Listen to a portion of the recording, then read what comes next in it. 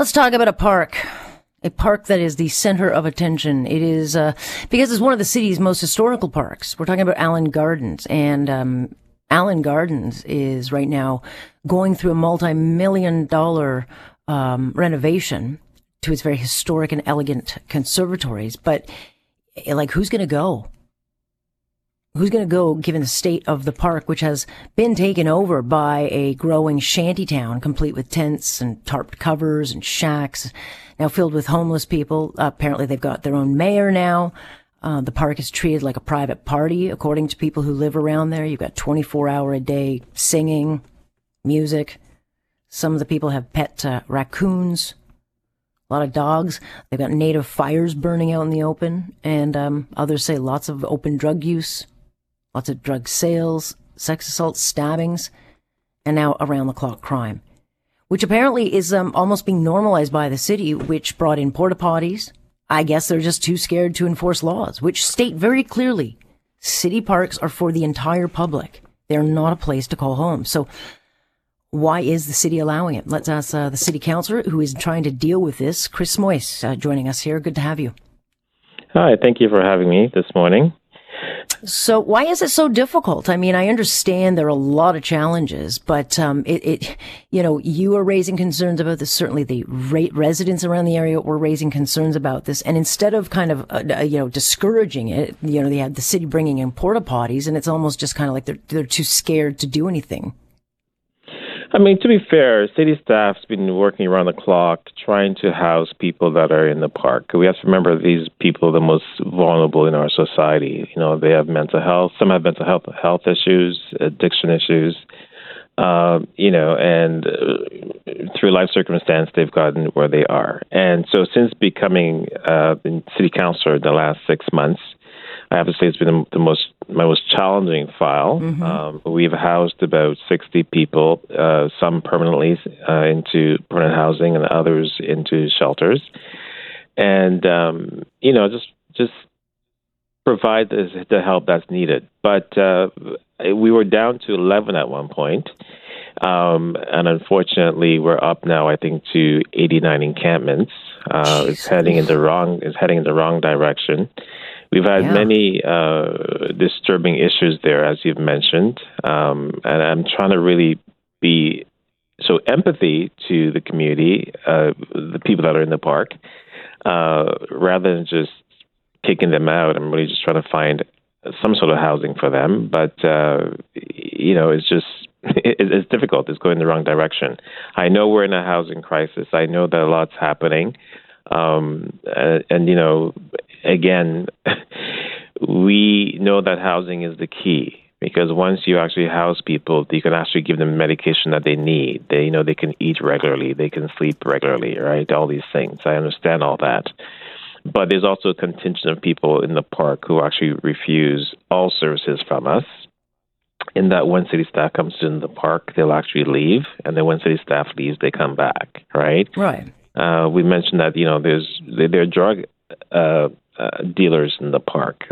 Just 2 days ago, the police actually arrested a homicide suspect, who committed a crime in front of 277 Victoria Street, right? So they found that suspect there. So again, so you've got a population that we want to be empathetic to, but we also know that there is a criminal element that whether they exploit these groups or just want to mix in, whatever. We've got people that shouldn't be there. And by the laws on the books, Chris, they don't, Councillor, they don't have the right to be there. And the concern becomes the longer this is there. Like, I drove down there, I think a week and a half ago. There were not 89. And so the numbers are going the wrong way. And the more there are, the harder it is to move these things out, because we don't want to normalize these things. And we also don't want a situation where possibly someone files some kind of suit like they did in Waterloo, and then this becomes, a thing where we have to allow people to live in the parks because we don't have enough shelter space, albeit I think Toronto's situation is different than, let's say, Kitchener, Waterloo. Well, I mean, this is really a bigger problem than Toronto. It's really a provincial issue, and I wish the province would come on board as well. Like, we have people moving, but they're still not going to build the housing overnight. Like, we're still even if we got housing built, like, it's going to take a couple of years.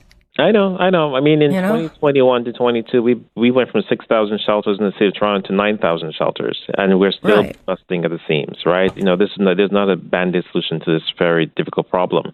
No, but people, the city saw this coming, and no one bothered to tell Mr. Trudeau, look, you're letting all these people in, they're taking shelter spaces and pushing others out, and now they're not paying the bill, we're short money, and we have no shelter spaces, and so it's like it was allowed to happen. Yeah, and now I don't know how to clean this, fix it. It is complex, yes, right? I mean, I don't want to throw anyone under the bus, but I know that at council last week we actually sent a letter to the federal government asking for more supports for housing for refugees coming in.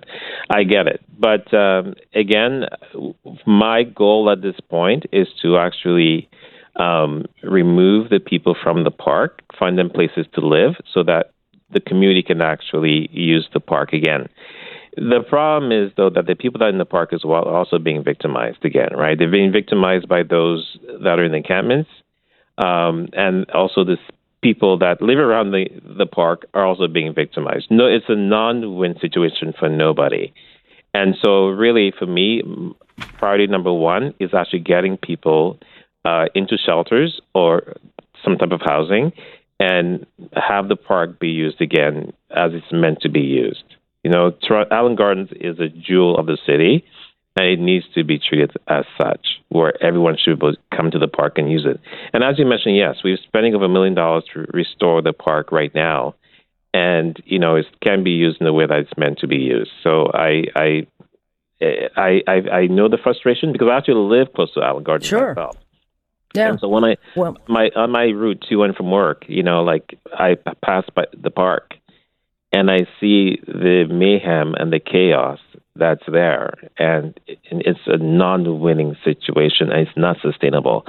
And I have brought a task force together. I have the city manager and all heads of department at the table to try and mitigate this situation.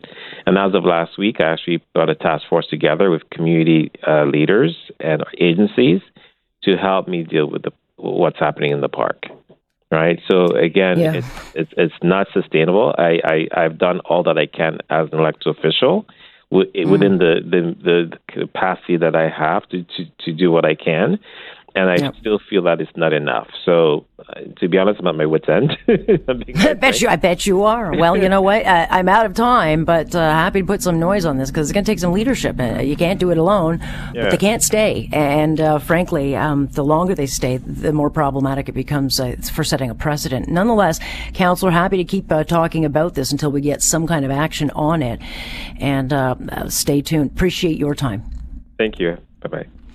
There you go. That's Toronto City Councillor for Ward 13, Chris Moisey, who has been working on this. And you can be empathetic to a point, but at some point then you have to say, look, enough. We can't run a city like this. You just can't.